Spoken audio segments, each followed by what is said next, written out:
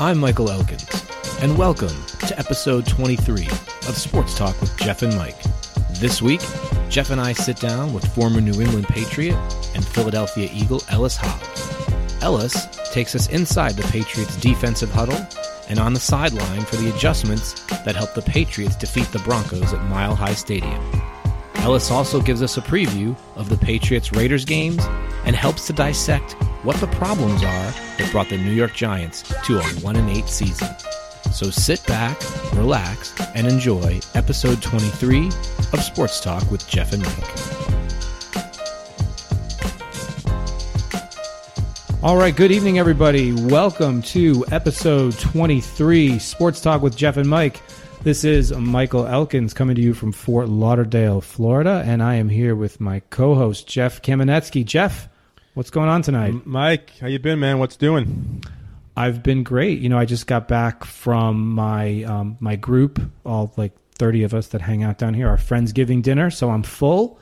I'm happy. It's better when you're fed. It's a better show when you're fed. You know what I mean? I had a very heavy training session today, and I saved all my food for after my heavy training session. I told my coach, make today heavy because I've got a big Friendsgiving dinner tonight. So heavy snatches, heavy clean and jerks, and then I got to eat, which was great. So a couple notes here, everybody. Going to do things a little differently tonight. Know this day in sports. Jeff and I are actually in separate locations because we've got this great new software that I found, pat on the back to me, where we can actually podcast from different locations. And we have with us from the beginning of the show from Atlanta, Georgia, our new weekly guest, former New England Patriot and Philadelphia Eagle, Ellis Hobbs. Ellis, how are you tonight? Doing good. Crowd brings me in.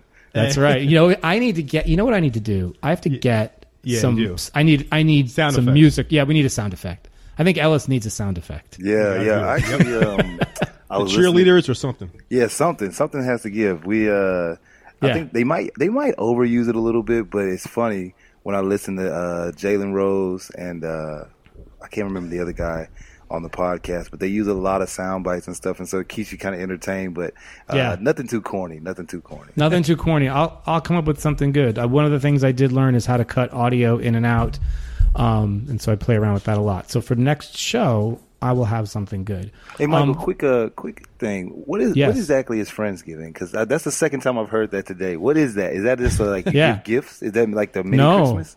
No. It's well, if you go to my Instagram, I just posted a photo of it. We all get together, and everybody brings food. Usually the guys bring booze and the girls bring food. Sorry, everybody, but that's how it works. Nice. And we all get together. There's usually like 30 or 40 of us, and we eat, we drink. We talk, we hang out, we catch up, we make fun of each other. We do it every year. And we do Friends Miss, which is our Secret Santa every year as well. That's different. We do that usually the night that they do SantaCon here in Fort Lauderdale. I don't know if you're familiar with the SantaCon, but it's basically a night where everyone dresses up as Santa and goes out. Oh, man. And so a lot of weird stuff going on. A lot of weird stuff. It's South Florida, man. It's all kinds of strange stuff. All right. And our Secret Santa is usually we make sure that the gifts are over PG-13 gifts to make fun of each other. Oh. All right. Yeah, so it's a lot of fun. But go ahead. No, go ahead. Somebody was going to say something. No. So first things first, though, Ellis. I think we have an announcement, right? I think we have to talk about your first championship coaching win. Am I right? Yes. A little shout out to the Alpharetta Raiders. Correct. Am I right? The flag football champions. Tell us a little about that. Man, so we started the season off pretty much with the youngest team, I believe, youngest kids. I know I had a first grader as well who wanted to move up. So I've pretty much been coaching now while I was in the NFL. Started when I was in Philly. And then continued on. Actually, Little League umpired when I was in college to make a couple extra bucks. So I've been around, kid functions, sports organized events for quite some time. But this year was so fulfilling. One, obviously, because my son is of age, 8 years old now, and this is his second year. But then also the kids that I had on the team, I would say at least 75% of them, this was their first year. Athleticism, amazing. You could just tell that there was a lot of kids that were very athletically gifted, but the fundamentals, the knowledge, anything of that sort was not there. And so we started the season off 0-2, and I literally trained them, and you can ask parents, I trained them the exact same way that I trained in the off season, you know, from running, consistent running all the time, sit-ups, push-ups, just whatever it was that I did, I just really tried to push them to the brink. And the thing that I did differently was as much energy as I gave them on a kind of forceful trial by fire nature is as much energy I gave them from an encouragement, and we can do it. And so my big three things when I coach, when I do any motivational speaking, corporations, whatever, is listen, attitude, and effort. Has nothing to do with skill, has nothing to do with talent. You give me those three things, we're going to find a way to win. And so we started off 0-2. Nobody really got down and out, none of that. Continued to roll on, and then all of a sudden the wins just started happening. And then we got very consistent. And then we rolled into the playoffs. I told them, and I treated it just like when we were in New England, when we were in Philadelphia. It was cold and raining a couple times. I told them amongst the week that, hey, I already know this going into the game. It will be raining. It will be cold. So get that out of your head right now. Mandatory. Did you pull a Belichick and like start spraying the ball with the hose? I've heard absolutely. I go with what I know. That's great. With what I know. I wet the ball up. We were snapping it with the ball wet. We had the kids, our running backs and receivers. They were handling the ball wet. And we did everything just like that. And then getting to the throughout the playoffs, getting to the championship game, man, it actually came down to overtime, 12-12. Oh, wow. My quarterback did a quarterback draw on the goal line, and we ended up winning. And if you go to my Instagram, I believe my Instagram is what? Yeah, Ellis, I saw it. Yeah, EH3 or whatever it is. But we're celebrating as if we've won the big one, the Super Bowl. And I mean, you see parents going crazy. And I think the most fulfilling thing beyond the kids was to see how involved the parents got, because if you saw them from the beginning, you know, it was kind of that suburban life, right? Where they look at it as, yeah, my kid plays sports, but let's be real, it's more of a daycare. Like, my kid gets to get out here, run around, whatever, but I don't think they expected for me to pour that much energy, and my coaching staff to pour that much energy and time into these kids. And so once they saw that, the parents, they're running all throughout the field. And I think the topper of everything was my brother, who's a coach with me, had the crazy idea of, hey, man, if we're going to really do this thing, let's do it. I said, okay, that's what I expected to do anyways. He said, no, let's go to the store and get sparkling grape juice so that when we win this thing, we're spraying it everywhere. And so we said, you know what, if we do this, let's hide it, because I don't want us to look like the buffoons that end up losing and we got sparkling grape juice. But when we won, we got it out, man, sprayed it everywhere. The parents didn't have any idea. The kids didn't have any idea. And the opponent, I know this because I would have did it. I would have looked at them like, man, like these idiots, I can't believe, you know, they're just over the top with it. But we didn't really care because we had put so much time, effort, and energy into that entire season, man. And the way that we celebrated was so fitting and fulfilling. So, yeah, we had a great time this year. We were actually sad at the end because we had been together for so long, and it's like, oh, crap, this has to end. So we treated it like a regular season professionally. That's excellent. It's a great story. I know how rewarding it could be. I've had daughters that I've coached to a winning season and champion, and it's one of the most rewarding things when you see the kids and their parents, and it all finally comes together, and you see the looks on the kids' faces after a successful season or even a not successful season. But it's very, very rewarding. So yeah, I mean, let's keep it real. Kids are really looking forward to snacks and juice boxes. Absolutely, and so when man. you get to give them a trophy at the end that actually means something first place, that they earned, that they earned, exactly, that they earned. Yeah, absolutely. Tremendous feeling. Congratulations to you, your son, and the entire team. So we're going to move on here. Let's get into Patriots Broncos. We've got a bunch of different things to get to here. Look, this was, from my perspective, and probably I think a lot of other people's, New England's most complete win, offense, defense, special teams, in particular special teams, which is what we're going to focus on first. So Belichick is famous for emphasizing special teams. In fact, I listened to all his press conferences and all his conference calls with the media, and usually at least once a week there is 5 to 7 minutes from him about deep into special teams or even the opponent. And he talks a lot about when he was a special teams coach, I think with Detroit many years ago.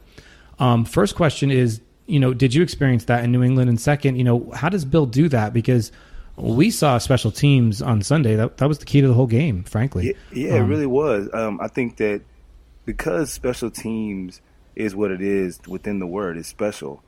But I think it's taken or underestimated and taken for granted very much because, a lot of the money, a lot of the notoriety, the camera action, whatever you want to call it, really focuses in predominantly the offense and then I would say defense and then special teams, of course. But anytime you see a huge momentum swing, anything of that sort, a letdown, it's normally coming from special teams. Sure. And so for people to take it so lightly, but then it weighs so heavily on the game, you would actually think that people would or coaches or coaching staffs would focus much more onto it. But Bill has always been like that since day one. If you really look at the New England Patriots, historically, a lot of the success of the New England Patriots comes from the special teams, but it really orients from defense to where you see a lot of guys starting off on special teams, working their way through the system, getting that opportunity, whether it's someone getting hurt, someone, suspended, someone leaving the team, and then all of a sudden they become, that next guy in line on defense, but they really originated from special teams. And so the way that Bill coaches it is exactly as such, to where he really wants you to understand that it is literally a third of the game, and that if you can execute making the plays on special teams, and it doesn't necessarily have to be a big play. With Bill, the big plays are actually a bonus. By just doing what you're supposed to do on special teams, because it's such a huge momentum swing, the snap of the ball, the punt, the kickoff, going down, tackling those guys within the 20, whatever it is, not getting any penalties, that alone sustains what special teams is supposed to be, maintaining the game, moving field position, like a chess match. Right. And so he's continually doing those types of things, but heavily emphasized in New England. And we saw that Sunday. You talked about the use of various players, offense or defense, to special teams. I mean, Rex Burkhead, who had a great game on offense, caught a few balls, was a killer in the running game, and then also had the blocked punt. And I feel like you don't see that around the league. I feel like New England is the team where you see you could see your star or your really solid offensive or defensive player on special teams and playing either offense or defense. Absolutely. I know in our playoff era, or when we were in the playoffs and things, I was actually very surprised as a rookie to see, once we got into the playoffs, a lot of our starters were on special teams, kickoff return, or whatever. Right. And it just kind of showed me, like, man, all hands on deck. Here we are. This is the moment. It's now or never. And so for them to take, that action and how they've continued on doing so throughout the years, once again, it just continually emphasized how special teams is, no pun intended. Okay, second point, there was not a lot of downs for New England in this game. This was a pretty thorough victory, but one of the, at least, downs in the media and what I've heard from fans was Malcolm Butler. Butler was assigned to Emmanuel Sanders. Sanders had a bunch of catches. He had over 100 yards. And so the talking points have been that it was not a good game for Butler. I remember I watched the game in real time, and I thought, man, it doesn't look like Malcolm's getting beat. So when I got back to Florida, I watched the game actually in Washington, D.C. I got back to Florida. I watched the coaches' film from the NFL, and at least on my untrained eye, it didn't look like Butler got torched. He looked to be there on most plays. It just looked like Osweiler either made a good throw or Sanders just made a great catch. And there was one play where Butler just went to swat the ball away, and he was there. He just missed it. So I kind of took a different view. I thought, I don't think Butler had a bad game as so much as Osweiler and Sanders, when they connected, they just made good plays. But you tell me, am I crazy? Did Butler get shredded? I mean, what's the deal there? Well, here's some breaking news that somebody might not have known. Emmanuel Sanders and Brock Osweiler are actually NFL players, and right. They're very good. Yeah, so, that's kind of what I was thinking. Yeah, so I know, it boggles my mind with some of these, I guess, fans and the way that they question professional players as if they're not playing against other professional players. Right. And so when you're talking about Emmanuel Sanders, who is very really good, very good at his position and what he does, Brock Osweiler, the sun shines on everybody. Yeah. But Emmanuel Sanders, and to your point of those plays in the game, Butler's right there, just making those plays. And so when you're talking about those types of situations, we call them 50-50 balls, where the ball's up in the air and, it's going to go one way or another. And it just didn't happen for Butler. But that doesn't mean that he had a bad game, because they still ended up with 16 points. And so if you talk about, with Bill and what does he emphasize? The scoreboard. and Sure. I don't care if a guy, and it goes back to what type of talent is Bill recruiting, to where guys can come in, 500 yards a game, whatever it is, at running back, wide receiver, whatever. But if you're not putting those points on the board, or you're detrimental to the team, you're of no value. And so it's kind of that bend, don't break mentality. With guys with that much star power. We talked about this last week, to where you just understand going into the game that caliber of player, those weapons, they're gonna get their yards, they're gonna get this, whatever it is.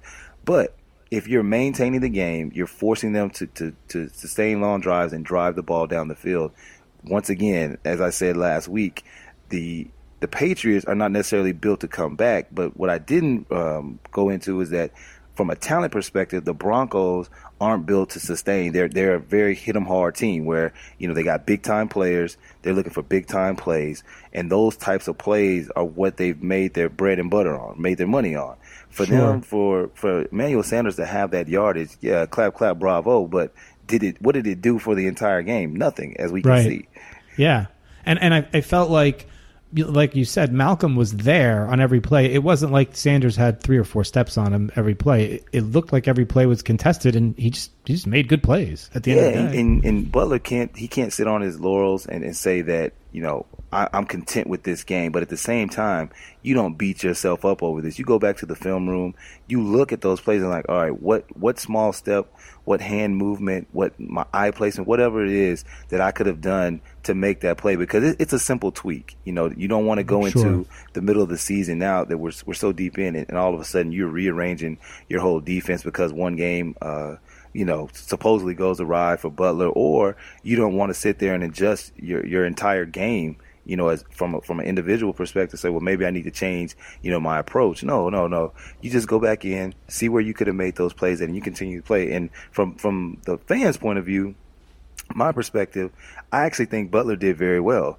The guy is amazing on his side of the ball. He's done so well over the years. I still don't understand why the man hasn't got paid, but his effort, his ability to continue on. I think it was 3 weeks ago they played the Chargers, and for him to chase down Melvin Gordon the way he did, he did score that touchdown. I mean, man, I thought it was a great play. Yeah, amazing play, man. So I don't look too much into that.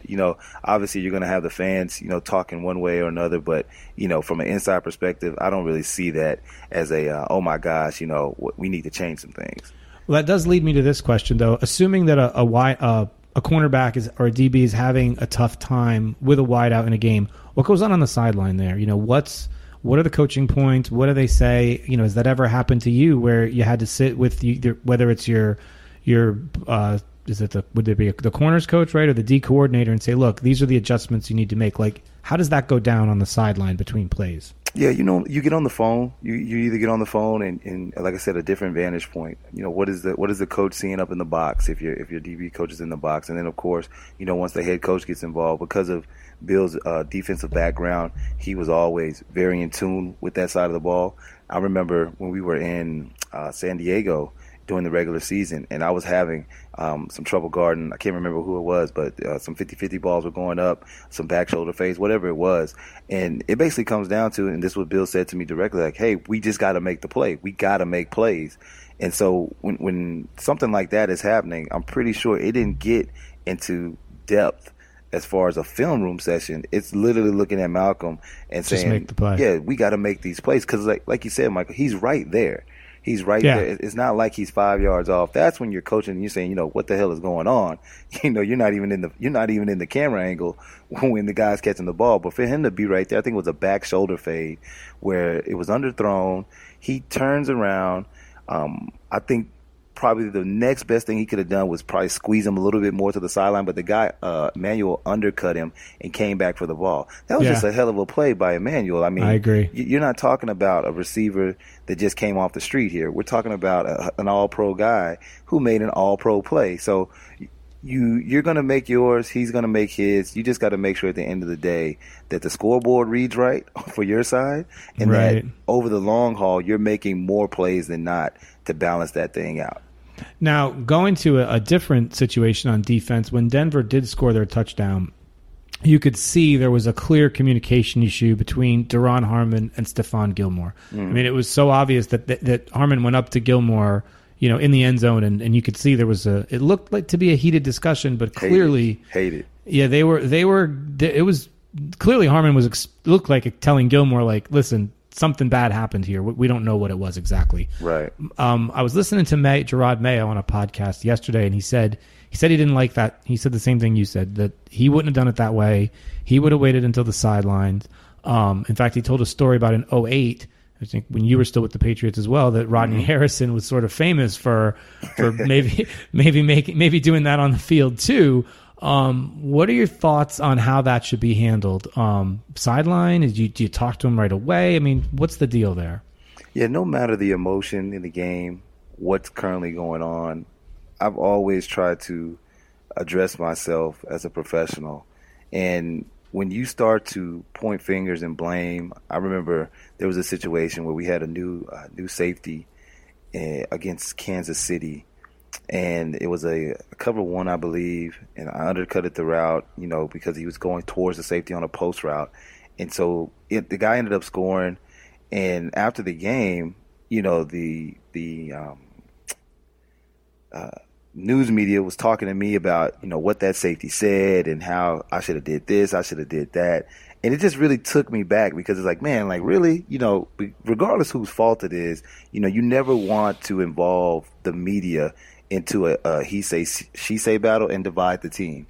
More so, you don't want to do it publicly in the camera's eye on the field right after the moment. I mean, that's such an emotional time. And probably beyond that being my biggest pet peeve, the other one is when the camera is actually following the guy who's chasing the guy into the end zone. Right. 90% of the time, that's not the guy whose fault. It's not even his fault. But, from everybody else's viewpoint, it's like, oh, man, the touchdown got scored or whatever. Yeah, he got beat. And so I'm not surprised. I think we were offline, talking about a couple situations that I had been in, with Rodney or whatever. I mean, that was just his MO. But, you live and learn, and you deal with those types of things. But me personally, I never like to do those type of things. And I definitely know a lot of individuals who disagree with, or I say individuals, players who disagree with that model as well. When you talk about, whatever adjustments need to be made, you do that on the sideline and you keep it there. But for right now, we're on to the next play. Okay. But on the sideline, you'd sit down and say, look, you'd go over the play, with that player and say, look, this is what happened. This is the breakdown, I'm assuming. Yeah, you're trying to break it down, because what you're trying to do is allow the emotion to get out the way. So obviously when you're on the field and the next best thing that happens, or the next thing that happens is, touchdown, boom, field goal. Within that, you're trying to get a good conversation within a 20-second moment. So when you get on the sideline, you could probably have that TV commercial. You have that kickoff. Offense has to go out there. It's just way more calm. And so whatever you're trying to get across can be communicated way more clearly, and it can be received a lot differently on the sideline. Whereas on the field, let's be real, you're embarrassed. The guy that gets the touchdown or whoever the mistake is on, you're embarrassed. So you get very insecure and very defensive. When you're on the sideline, you feel more protected. There's people around. The cameras might not necessarily be on you the entire time. And so in your mind, you're just way more prepared and ready to receive what information you need. So those are always the best times to adjust, because you're going to make the adjustment. The coach is going to bring up, the iPad to you to look at these things, to go over, hey, here's the adjustment we need to make. Regardless of whose fault it is, let's get back out here and let's correct it. But when you're on the field, beyond just yelling or saying it's your fault, I mean, what can you really do right after that moment? Nothing. Sure. So it's pointless. Okay. That's actually good insight. Technical football questions. We're going to kind of geek out here a little bit. Okay, let's geek out, nerd out. Let's geek out, yeah. So I was listening to Mayo again, and they were talking about, for this Denver game, how a defense understands what the personnel grouping is for an offense. So, and they break it into numbers, right? So like 11, 22, 21. Those numbers correlate to running backs and wide receivers, I think. I'm not sure which one means which, but I'm hoping you're going to tell us. And then, and that's kind of coming down from the box to the D coordinator to whatever linebacker is mic'd up for the defense, whoever's calling the plays. And on the other side, you've got an offense. They're saying, okay, they're in this personnel.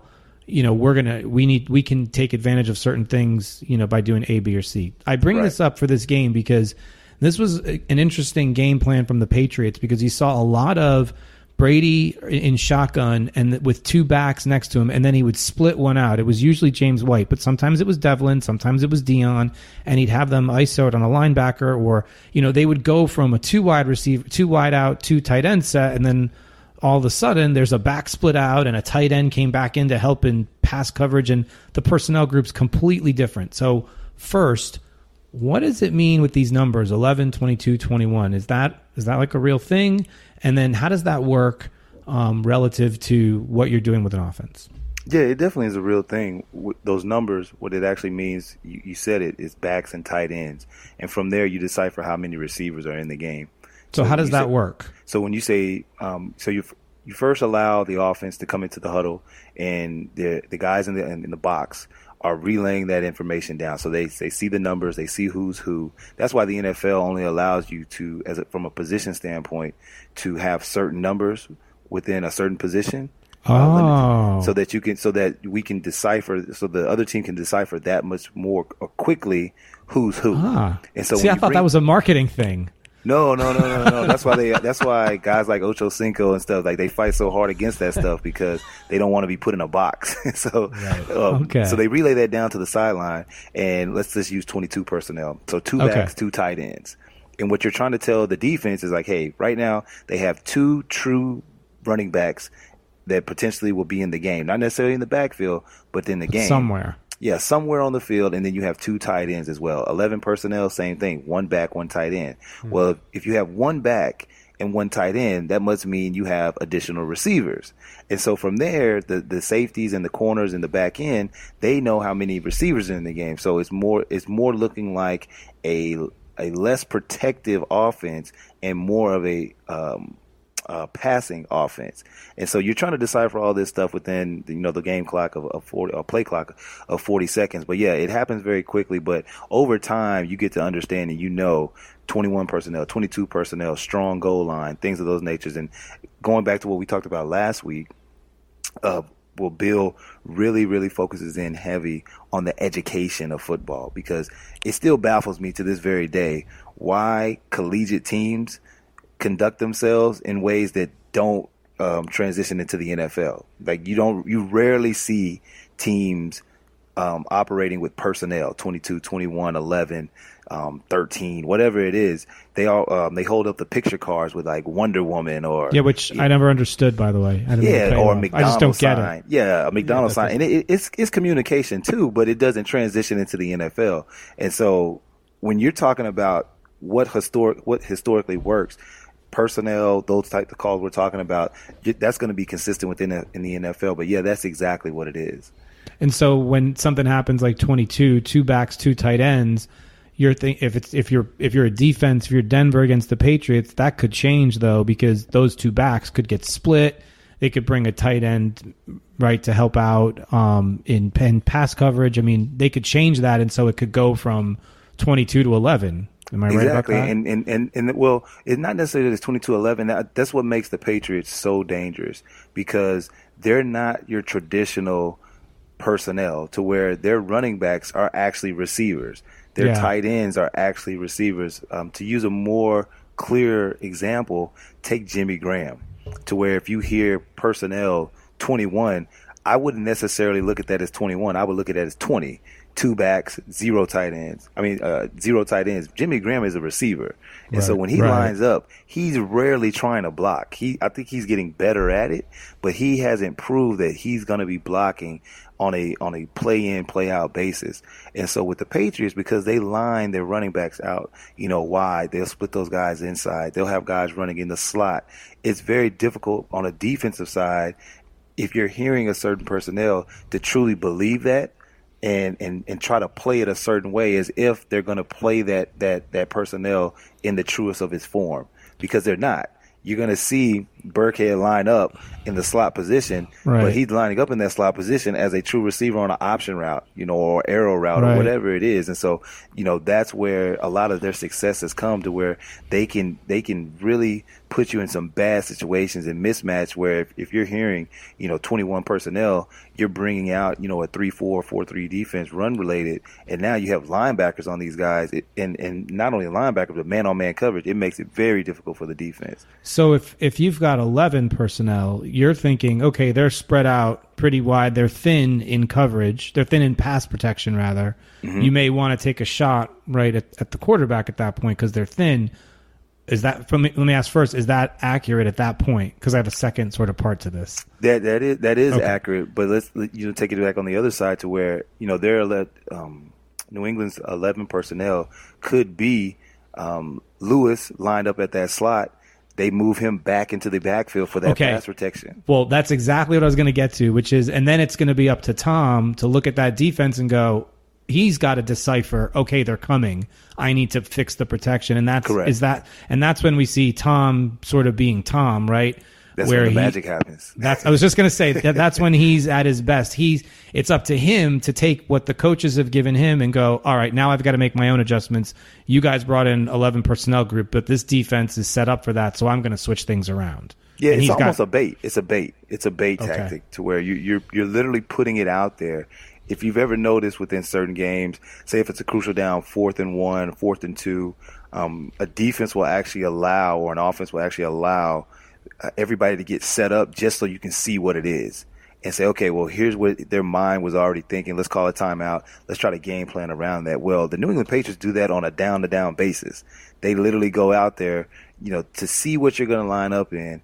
And then Tom, I would say Peyton Manning, of course, Aaron Rodgers, your higher level thinking quarterbacks have the full autonomy to rearrange and adjust the entire play within that personnel. And so when you have quarterbacks like that, and that's the reason why they're getting paid the big bucks, because they can take literally what they have on the field from a personnel viewpoint, adjust it to whatever the defense is to protect, and really execute and maximize or optimize the full advantage of the play that they can run within that personnel, whether it be a pass or a run. And that's why when I hear opposing coaches in their press conferences before they're playing the Patriots on the conference call, they'll say, you cannot try to trick Tom. So I'm guessing if the Patriots are in 11, you don't want to you're not going to want to trick him and be like, we're coming, we're not coming, because he's going to figure that out and he's going to beat you. Play it straight is what usually I hear from these coaches. They say you just got to play it straight against Tom. Yeah, exactly what I told you last week. You have to be sound. You have to be true in what you're doing. All that jumping around and faking like you're going to blitz, like that's not scaring, your higher level quarterbacks. And like those guys already have in their mind and they know what you're doing. When you talk about, the best defenses against Tom are the defenses that are physical and that are hitting Tom and knocking him down and forcing him to get out of that pocket and get out of his comfort zone. But when you're jumping around, you're yelling, you're just playing. You're just playing into his hand. Right. Okay, 2 more geeky questions, and then we'll get into Raiders, Patriots, and talk about the Giants, which I know Jeff has a lot of questions about.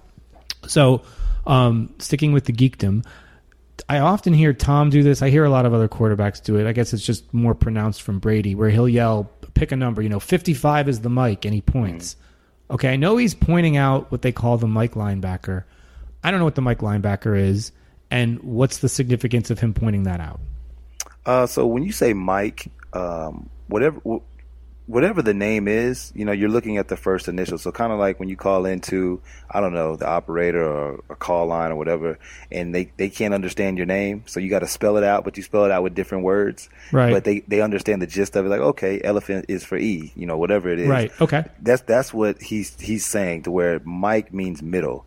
And not necessarily the true or traditional middle linebacker of that team, but that's where they're setting the front from. Meaning that when he's talking to the offensive line and really to the whole offense and the running backs as well of, hey, for this play specifically, the middle linebacker is number 52. So whatever we're going to do, we're going to set the front off of 52. So if 52 is the middle linebacker and the strong side now is the left, the weak side is the right, we're going to block it as such. And so without a middle, you can't really set the left or the right or the offensive line, more specifically, and the running backs don't know what side is strong and what side is weak. That's fairly logical. So Mike's referring to the middle linebacker. Yep. You're saying you're literally, to break it down in definition, he comes up to the line. Okay, guys, the middle linebacker for this play is number 51. Right. Oh, okay. Middle linebacker is 51. That means strong is left, weak is right. Depending on where that middle linebacker is lined up. Yep, depending on where that linebacker lines up. And that's, of course, what we hear when everybody's got to be on the same page, because when he yells 51's the mic, that entire offensive line has to know, okay, the mic's located here, strong is right, weak is left, so we're all doing this. And if somebody's wrong, then that screws the play up. Yeah, I mean, that call literally activates everything else. And that means Tom has to be right. Yeah, Tom has to be right. If he's wrong, his life is in trouble. and he doesn't do that on every play, so I'm presuming that he's doing that when it's not obvious who the middle linebacker is. Yeah, because you, as a defensive coordinator, you try to bring in certain guys. So when you have dime packages, which is more specifically geared towards passing plays, nickel is kind of a balance between the pass and run. You don't necessarily know, but you have an extra defensive back on the field. You could potentially have the front set off of a defensive back or a safety, nickel dime personnel, depending on where they're trying to run the play and what they're trying to do. It doesn't, that it's irrelevant who it is. It's just how we're trying to set the front from an offensive standpoint. Got it. Interesting. So last geeky question. A lot of times I'll see Tom, and it's usually on the road, but I've seen him do it in New England a few times. And it's usually at the line, sometimes in shotgun though. He taps both hands on his helmet in the middle of his cadence and his calls. I always presume that's because he was maybe indicating there's a problem hearing or there's something wrong, but that just seems too simple. So what is that what's going on there? Nothing's wrong. What you're trying to do is so when he taps his head, you hear the words alert, alert, alert. And what he's indicating to the offense is letting everyone know whatever the hot read was or whatever the audible call is, it's live, it's active, meaning that this if they show us this, or if they're already in it, we're going to this play or we're adjusting to this. And so it's just more of just getting everybody or keeping everybody in tune, like, yep, it's on, it's on, it's on. So just imagine yourself in the huddle, and Tom, or I don't know, Michael, let's make you the quarterback. Let's make it fun. I like that. Yeah. I'd be like Flutie, I'm short. Yeah, exactly. And so, I'll break it down in simple talk in terms of where it's like, okay, guys, we're going to run a passing play.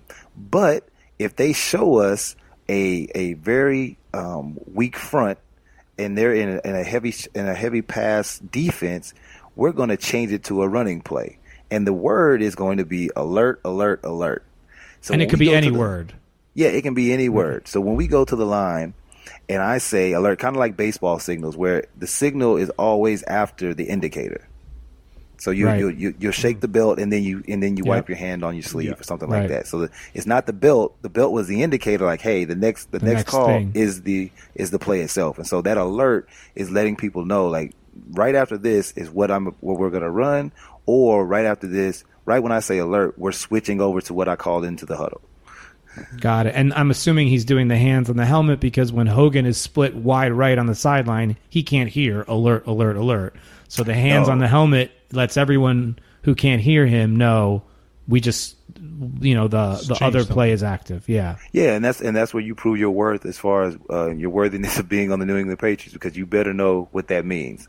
Otherwise, it will get exposed very quickly. And you see many of guys all the time, with those types of miscommunication where there'll be a hot read or a blitz, and the guy's, continually running a go route, and he was supposed to cut it off into a slant. Quarterback gets ear-holed from the right side, and now, ball's turned over. I think Ocho Cinco talked about it extensively, that his 1 year in New England, the reason he didn't come back, he said it was just he meant it as a compliment. He said it was just too difficult. It was too complicated. I think Reggie Wayne said that too. He spent a training camp with New England. Same thing. Yeah, man. I tell people all the time outside of football, the grass is always green and brown. You think you want something until you get into it. And, when you talk about guys like Reggie Wayne, who comes from a very, very set offense. I was actually talking about this last week to someone to where if you go back and look at the Indianapolis Colts, they in the era of Harrison, Wayne, and Manning, like you rarely saw them motioning. You rarely saw them doing anything at the line. They were very static in what they did, and they didn't have a lot of plays, but they did them very well. Right. And so it allowed Peyton to really have, like Tom, full autonomy to change whatever he wanted to at the line of scrimmage. And so when you're coming from that sort of model to now what we talked about last week, you could have 1,000 plays on deck, and at halftime, you're literally getting rid of that entire game plan and shifting into a new one. I mean, that could be very traumatizing for someone who's never experienced that before. Sure. I think that's fascinating stuff. Let's talk Patriots, Raiders, and then we'll get into the Giants. Two quick points here. First is I look at this game, I see Crabtree, I see Cooper, and I think that's who you need to deal with. You're a cornerback. One, how do you deal with them? And two, is that who you need to deal with? Because I know you and I have talked about, we didn't talk about it on the last podcast, but I think it's in the interview, the one-on-one we did in Atlanta that drops on Thanksgiving, by the way, everybody, how Bill, it's not always the superstar that Bill takes away. It's the one person that Bill perceives that you take this one person away and everything else falls. The bomb with the building analogy. One well-placed bomb will take down a whole building. So exactly. I guess I'll flip the question. Is it Crabtree and Cooper that you have to stop, or is there something else? If I was a betting man and if I was in Bill Belichick's office or the meeting or whatever, right, I would bet against that comment. It would not be Crabtree. It would not be either one of those guys. It might be Jared Cook.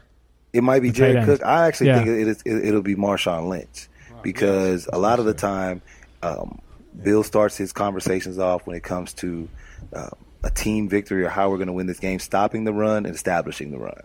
And so they might go into the game, with a certain thing, and then all of a sudden they have to pass it 50 times or whatever Tom would have to do.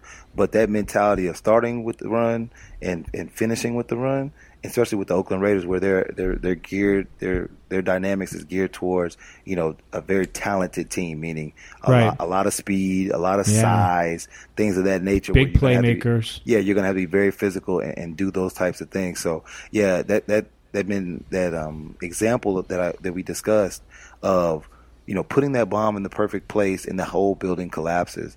To where those superstars on the offense, they're not allowed to do. They can't do what they can do normally because the lesser guy is incapable of doing what he normally does, and that's what Bill normally focuses on. I don't know who that guy is. Right. I just know it's not. I just know it's not going to be Crabtree or anyone else of star power. Sort of similar to your 05, 06 years with New England when Bill would, you said, consistently want to take away Wes Welker when you played the Dolphins. Yeah, I mean, and the rest of us were like, "Who's Wes Welker?" Yeah, I mean, and at that time, I can't remember his name, but they had a pretty star receiver, Marty Booker. Yeah, those guys. I mean, man, quality receivers, but he would never discuss those guys. Like, it would always be Wes Welker in the slot. And, history has proven that, Wes Welker had amazing talent, of course, when he came to New England and stuff. But back then, we're just like, why does he continually focus on this guy? But then he would show play after play after play of Marty Booker getting open because Wes Welker was doing this in the slot. He was able to do his shake routes. He was able to, cut through the middle of the offense. I mean, middle of the defense, which would allow Marty Booker to run the slim post from the backside, things of that nature. So, I mean, it was just amazing how he would break that down. And then when I would go into those defensive meetings with him one-on-one, he would set me up with the question of, all right, Ellis, who do you think we should be focusing in on? It every single time I would be wrong because I was focusing on the guy that would normally get the most camera time. But it would never be that guy. It would always be the guy who was actually on the backside or who wouldn't necessarily have that many pass catches, but was allowing guys that have more star quality to get open because they were getting open or making plays when they got the ball. Well, that raises an interesting question. When that would happen in that meeting room and you're with Bill and he asks you the question, you answer incorrectly, how does Bill handle that? Does he treat it as a teaching moment, or does he kind of give you a little bit, push your buttons a little bit and then teach it? Like, what happens in that dynamic? It's a little bit of both. So he wants to hear what you're thinking. You know, he's a very psychological guy. You know, naval background. Yeah. He wants to understand, you know, where's your mind at? Because it really goes into your personality really goes into what type of game you play. You know, on the field, are you a physical guy? Are you a laid back guy? Do you take a lot of risk? Do you stay within the defensive game plan? Whatever it is. And so when he's talking to you, it's more of a conversation. But then the takeover is when he begins to unveil why he's saying what he's saying, and then the student becomes, you know, fully in tune with it. And so when he would ask me those questions, you know, I would be more kind of gun-ho just to impress and to say, well, you know, I believe it's this because such and such, such and such.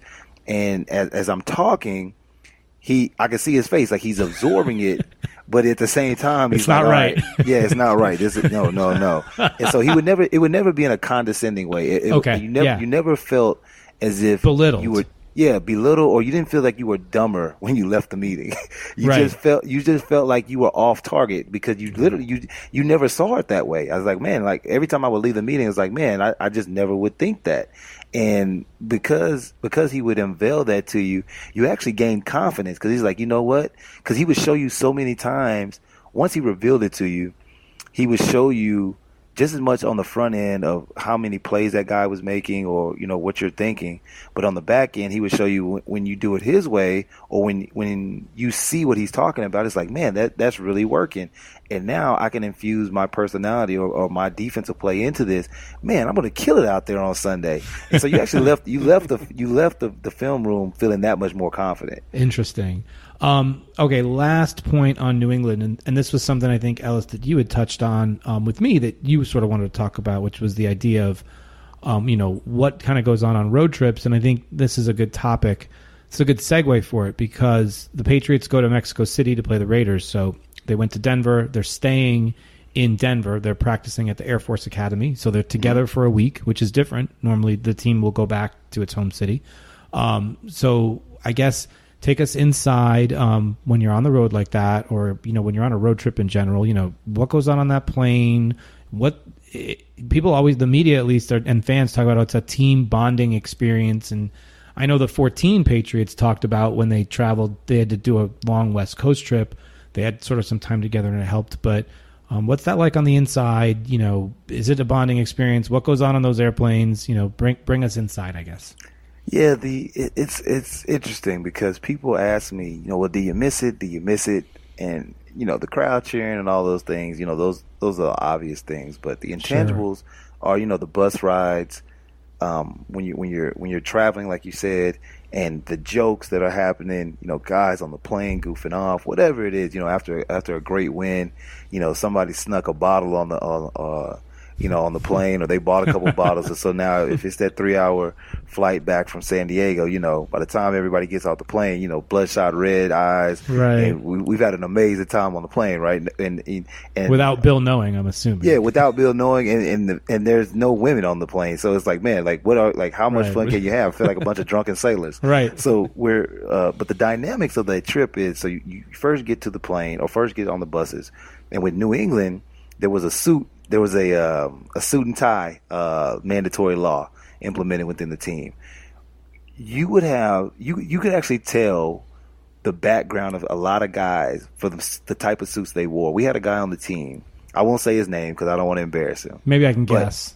We used to call the guy Skittles because some of his suits would be so loud and the colors would be so ridiculous. In the middle of the winter, he's wearing a banana yellow suit. And, you know, you see that, and it's like, man, like, you have to be from, you know, Butt Homer, Alabama to do some of the things you're doing. But I'm talking about wearing it with confidence. You talk about guys that are confident in what they do, you know, the yellow suits with the gaiters on, all kind of stuff. Right. I mean, it looks like a pimp convention. So you get on the you get on the bus, you know, with these suits on, and then you get to the plane. And, you know, we don't go through normal plane check, which had made me very, very jaded to the normal flights to after fly that. commercial? To fly commercial. You just get very jaded to, like, dude, I don't have to do all this. Like, it's annoying. And so when we get to the tarmac, you see, I don't know if you've ever seen the Gatorade buckets that hold Gatorades, like in the grocery stores or whatever. Sure. You know, those buckets maybe 4 or 5 of them, but just imagine 4 or 5 of those buckets filled with nothing but candy, and like Halloween candy. Like you're seeing full size Snickers, full size Reese's Pieces, full size M&M peanut and chocolate. I mean the works. And so you got guys with duffel bags who are just hoarding candy in their bags to eat that night or take home to their kids or whatever it is. That's before you get on the plane. When you actually get on the plane, you're getting, I think, 2 or 3 options of full course meals, steaks, Alfredo, things of that nature. I actually personally, I ate worse during the season than I did out of season. Yeah, that seems sort of the antithesis of training. Yeah, exactly. So you train all this time in the off season only to do worse during the regular season when you need to be at optimal performance. But, nevertheless, we get on there. And so the way that the plane breaks down is you have your front, which is the owners, the staff that's in the middle, coaching staff, personnel, coaching personnel, whatever it is. And then in the very back of the plane, that's where all the rowdiness is. So you have the players, and then you have like one graduate assistant or one guy that's babysitting back there. And the guy that's babysitting back there, he's more in awe that he's amongst the superstars of the team or whatever than really trying to police us. Like, so we pretty much got him wrapped around our pinky. I was going to say, like, can the graduate assistant or the low-level assistant really police ultimately? Yeah, I mean, at the end of the day, if it really gets out of hand, and I'll get into that in a second, his job is just to run up there and yell for help. Yeah, run up there and yell for help. And so long as nothing happens beyond those curtains, everything's cool on the back of the plane. When we first got on, I remember we got back there, and there was a couple offensive linemen, and immediately they go to the back of the plane in the right-hand corner. We were on a 3-tier plane, so you had the left side, the middle, and then you had the right, so 2 aisles. The 2 offensive linemen go to the back of the plane on the right-hand side and then in the middle, and they just start to weigh down on the seats. And I was like, what in the world are they doing? And all of a sudden, you just hear a loud snap. They break the seats on the plane and turn them into tabletops for card games. And so you got on the plane. On a New England Patriots team plane. Yeah, on the team plane. On the team plane. Wow. Break the seats down. Oh, man. And now the card games are going. In the very far aisle, if you're facing towards the back of the plane, you see guys, rolling dice, shooting dice or whatever. And then there's a couple other card games going in the front, a couple of dominoes games. But amongst this, what you're not seeing is transactions happening. Guys bring on the plane at least thousands, $10,000s of dollars. Yeah. Guys go to the bank, and their pockets are filled with $10,000, $15,000, $20,000 sometimes. And so you can potentially have within a 2-hour flight a switch of hands of at least, $150,000 to $200,000. And it's just part of it. It's just the game is what keeps our edge, and I'm not saying this in a very arrogant way. And I understand if you're a normal, fan or a person that's listening to this, oh my gosh, this is unbelievable. But once again, it sounds great when you're not involved. It sounds great when you haven't experienced it. And so this is a normal day-to-day in thing that goes on within the NFL, and just the life, it's the life. It's nothing that you're flaunting. It's whatever, gambling is a part of the NFL, and it will continually be a part of it. So those things are going on. Guys are on the plane, saying crazy stuff. They're watching, whatever they're watching on their back then, the portable DVD players. Now it's, iPads and phone. I feel so old now. And it was 7 years ago, and you're having that going on. You get to your destination, whatever. Get off the plane, onto the buses. You're getting into the hotels, and then you have the wives that are meeting you there, your family. Kids, friends, whatever it is, but just a lot is going on. And keep in mind, this is all within, a 36-hour time span. And so you got all these distractions, all this, chatter going on. You got family that you got to get tickets for. You might have just lost $15,000, so you're really distracted. You're trying to figure out.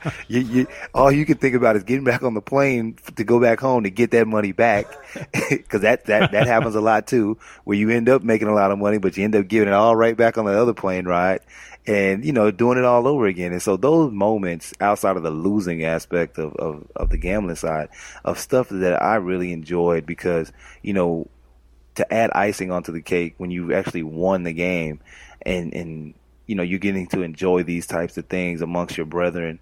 It really is fun, and the dynamics of that, and within the locker room, and how those cliques and everything break down to where you have that one guy who's a special teamer, and you can't understand how he's still on the team, but when a fight breaks out, or somebody is doing wrong at home, and the wife has called them to fix it, like he's the glue that keeps the guys together, right, that keeps everything tamed. And I think that's what's happening right now, and we can get into a little bit more of that, of the Odell Beckham situation and what's really going up there. Yeah, well, let's segue into that and talk a little bit about the situation with the New York Giants. Jeff, do you want to jump in here? Yeah, I hate to bring us all down. I love these stories on the plane. I'd rather stay on the. Let's get. I'd rather stay on the plane. I'd rather stay on the plane than talk about the Giants. But anyway, I'm a big New York guy, and it's been a rough year for me, baseball and football with my Mets. But talking about the Giants, and I really want to hear your take on this, Ellis. I came into the season with high hopes. The Giants were 11-5 last year, playoff team. And they come back this year with, pretty much the same team. Actually, they went out and they drafted a good tight end, Ingram, and they bring in Brandon Marshall from the Jets. And everyone I know, including myself, we're very excited for the season. We think we're gonna win the NFC East. We're better than Dallas, and we're pumped up. So the season starts, and we know what's going on. We know what's happened. It's a 1-8 team, and I'm like, wow. I'm trying to pinpoint in my mind what I think has gone wrong with the team. I know Mike and I have spoken about it, and we have our differences. I'm looking at personally what I think what happened is, well, last year they had a really good defense. I think that might have been the strong force for the Giants, and it may have shadowed or kind of hidden some weaknesses on the team that really wasn't addressed. But I think this year, because maybe the D is not as strong, we're seeing some of those weaknesses, like an offensive line that they didn't really change from last year, but I think had weaknesses, a running game that, I worried about the running game last year. This year, it just didn't do anything about it. So they stood pat there. And then their quarterback, who I've been a big Eli fan, but he looks to me slower. He looks to be a little bit towards the end of what was a great career. Mm-hmm. I'm trying to come up with reasons why this team, with such high hopes, has fallen so flat. And I'd love to hear what you have to say, what you think might be. I know there's situations with Beckham and the head coach, and how maybe the coach has lost control of the team, and maybe it started last year with Odell and some of the things that he did. But maybe I would just like to hear what you think. What has gone on with this team. Is there any hope for them? Do they need a major overhaul, or what's happened to my New York Giants this year? And just for context, if anyone's listening to this for the first time, because I know we have a lot of new listeners, let me just add. So Jeff and I have a little bit different viewpoint on this. I actually think the answer is, I'm hoping I'm right. I guess we're going to find out from Ellis here shortly. I think that this all started from, and I don't think it's anything else. I think this all started with the boat trip that OBJ and his teammates took to Miami before that playoff game, and then he did not have a good game in Green Bay. And then I think it basically fell apart. And if you go back to our old episodes, and Jeff can verify this, I talked about this over the summer, when Odell didn't show up for voluntary OTAs, and then he didn't tweet this, but he retweeted it, and it was something to the effect of, Coach wants me to show up. I'll be there when it's mandatory. So he called out his coach on Twitter, and he said, I'm just not doing this. I'm just not going to do it. I'm only going to do the things that you force me to do. He's the star player. He's supposed to be a leader in some way, shape, or form. And McAdoo didn't do a damn thing about it. Nothing. And I think from that point on, and I said this to Jeff, this is a huge, huge problem. And I think that is the sole reason for the issue. So, Ellis, you're the guy with the experience. Jeff and I we're just the fans. What's going on here? Yeah, well, I guess to start it off, paper champs are amazing, aren't they? Right. They look great on paper. Right. And, I think a lot of people, athletes included, teammates included, buy into that sauce and then realize that there's no secret in that sauce and that you actually have to go out there and do the work. And so when you see these magazines that come out, on NFL Network, ESPN, the Power Rankings, whatever it is, you can't buy into that stuff because every season is its own season. A devastating historical number within the NFL is that there's a 75%, it might be even higher now, 75% turnover rate every year in the NFL, meaning 3 out of 4 guys are either traded, drafted, cut, injured, whatever it is. 3 out of 4 guys are changing. And so within that dynamic, I would take into the mindset, your body, your health, whatever it is, to where whatever situation or event took place in the season prior to, it cannot be reflected into the new season thinking that those same outcomes are going to happen. Meaning that, okay, we were able to win this game last year. How come we're not as close as we were, or how come we're not as close in this game as we were last year? Right. And when you start to have that mindset within a team, you really start to hang your head low because things aren't clicking like they used to. You're trying to get that old thing back. That's the old phrase, trying to get that old thing back. With the Giants, Michael, from the argument that you guys were talking about last week and things, I don't necessarily think that it was the beginning of the end. I actually think what that event was an indicator of what was already going on. Something like that. Yeah, something like that. That's not the first time that's happened. Okay. I didn't think of it that way, but good point. To further that notion is that because it's like anything else. You don't gain confidence through one thing. You gain confidence through repetition and being able to do it over and over again. It had become so normal, I believe, to them, or so common, that they got very lazy in their approach. Say, let's just tweet it out, or let's do this, let's do that. Hey, we're in the playoffs now. I'm me. And so that confidence allowed you into a world that shouldn't have been seen. Not condemning it, because let's be honest, there's many of guys that party during the playoffs or do whatever. I mean, you hear back in the day guys with the Yankees or whatever, sure, powerhouse teams, Michael Jordan, those guys, going out night on the town before the championship game. But I think with Odell, it was because it was on Instagram and he was with Bieber and he was flaunting it, to the world. Flaunting it, exactly. Flaunting it to the world, to where you just create distractions that shouldn't be there. Whether it's wrong or right, I don't want to get into it, but you're just bringing in criticism that shouldn't be there. And not only that, but like I said last week, you're giving people a strength of word that has no bearing on anything that you do. But because social media is what it is, it's going to weigh heavily on you. I don't care who you are. You hear, you can read. And so when you're seeing these things, when you're hearing these things, that stuff is working in the back of your head. And so when you're trying to get through a huge playoff game or the season, you're just giving guys more ammo to whether or not that was the situation or the reason why, guys are going to lean on that and say, he dropped that ball because he was with Bieber.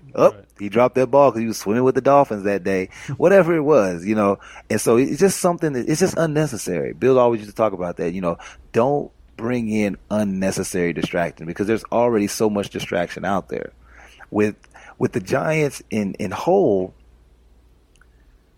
there's definitely a hierarchy situation. You look at any successful company, any successful organization, any successful sports team, the one thing you see tried and true is a respect for hierarchy. I don't care how much money that guy makes. I don't care what type of title he has. Whatever his title, role, or position is, he is slotted into that caste system. I'll give you an example. Referees. Referees are probably the oldest people within the sporting world, sure. Meaning that, those guys on the field, they're probably the oldest of all the individuals on the field, male or female, whatever. But when that guy blows that, or guy or gal blows that whistle or pulls that flag, he has the most respect and the most power on that field. And more than not, he's respected for that. So clear in point, when Marshawn Lynch touched the referee, that is automatic suspension. So when you talk about something like that, there's a respect of hierarchy there, a respect for power. You might make more money than McAdoo. You might have more Nike commercials. You might have more kid followers. You might have more followers in general. But when you do not have respect for the head coach on any level, whether it's internally, especially externally, it is going to cause so much dissension in the ranks because it basically projects to everyone else, I don't have to do it if he doesn't have to do it. So you're talking about the tweet, right? The retweet. I'm talking about the tweet. Just overall. Yeah. Because like I said, I don't want to focus in on a event per se. No, I understand. But the theme, I mean. The theme of it. I don't have to go. It's not mandatory. That was the exactly. And once again, that is an indicator. That is not the end all to be all. That tweet did not just randomly come from anywhere. There has been other indicators as of such that have shown you that I'm not going to listen to McAdoo. You know, that was just more of the ones that are revealing. But I'm pretty sure if you got behind those doors, McAdoo has been undercutted numerous of times prior to this. I would bank $1 on that.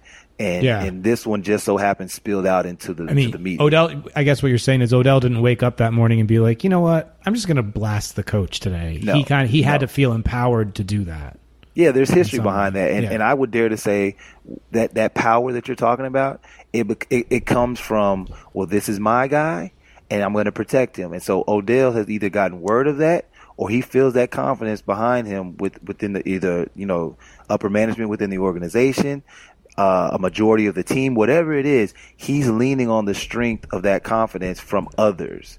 It isn't just him standing alone, because if you're standing alone doing that, you're going to be ostracized as a cancer. You're the guy that's causing disruptions. Case in point, Ajayi for the Dolphins. Yeah.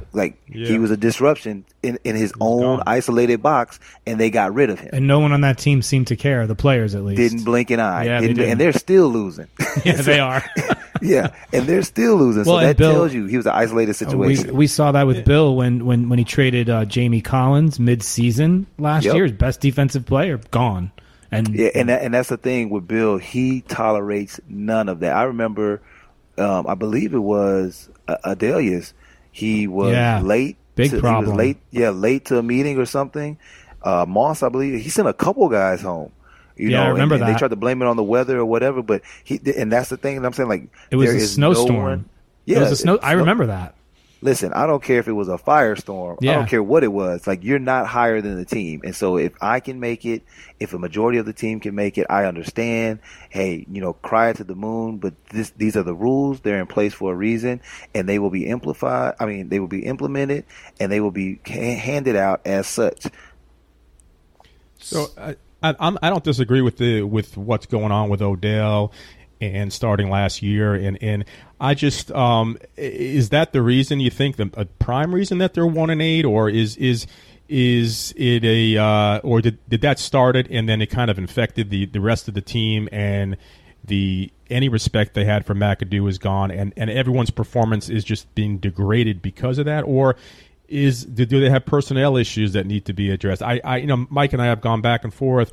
I just couldn't believe that the actions of one guy maybe have caused this team with a lot of talent to fall as far as they've fallen. So maybe there's other things. Yeah. I can't, and honestly, guys, I can't gravitate to one of you guys' rhyme or reason or the other, because I look at it from a holistic point of view, where similar to what I said last week, Michael, when we were talking about a recipe, to where a little bit of this, a little bit of that. It's not one thing. It really isn't. It isn't one thing. Some things are bigger than others. Right. Just like a recipe, you're going to put in more sugar in the cake than you would, say, salt or whatever it is.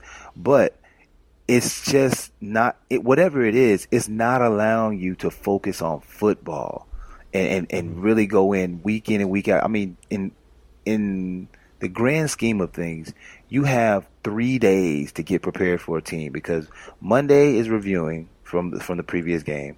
Tuesday, from what I understand, is still the mandatory day off. So Wednesday is install. Thursday, you're implementing. Friday, you're walking through that and really bringing it all together. And then Saturday, you have a true walkthrough either on the practice field or the away field. But really just, 2 solid days. And so you're talking about trying to squeeze football knowledge and all this stuff amongst all these other distractions, all these other human emotions, all these other human egos that are coming in. And so when you talk about the personnel may be great. And to your point, Jeff, to where, these individuals once again, are great by themselves, but as a team collectively, they stink because they're so distracted with everything else.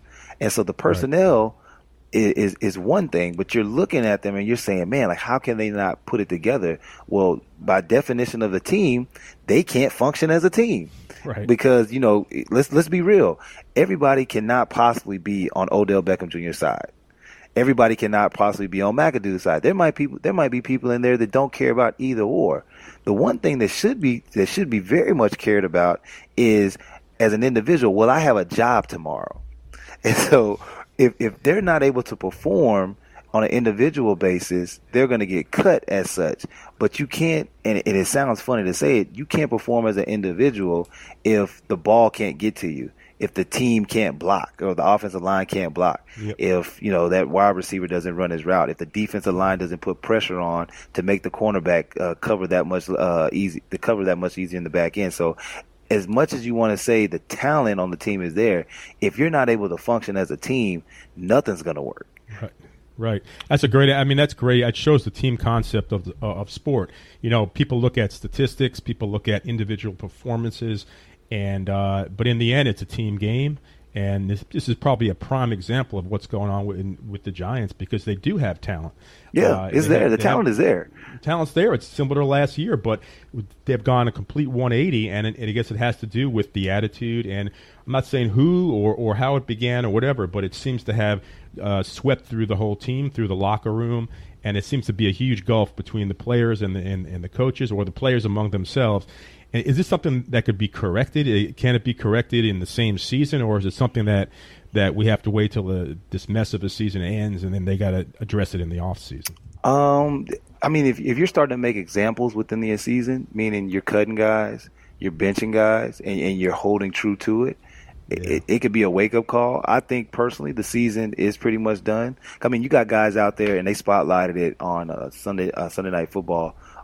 Football Night in America. You know, you have Janoris Jenkins out there. Yeah. And I mean, pathetic.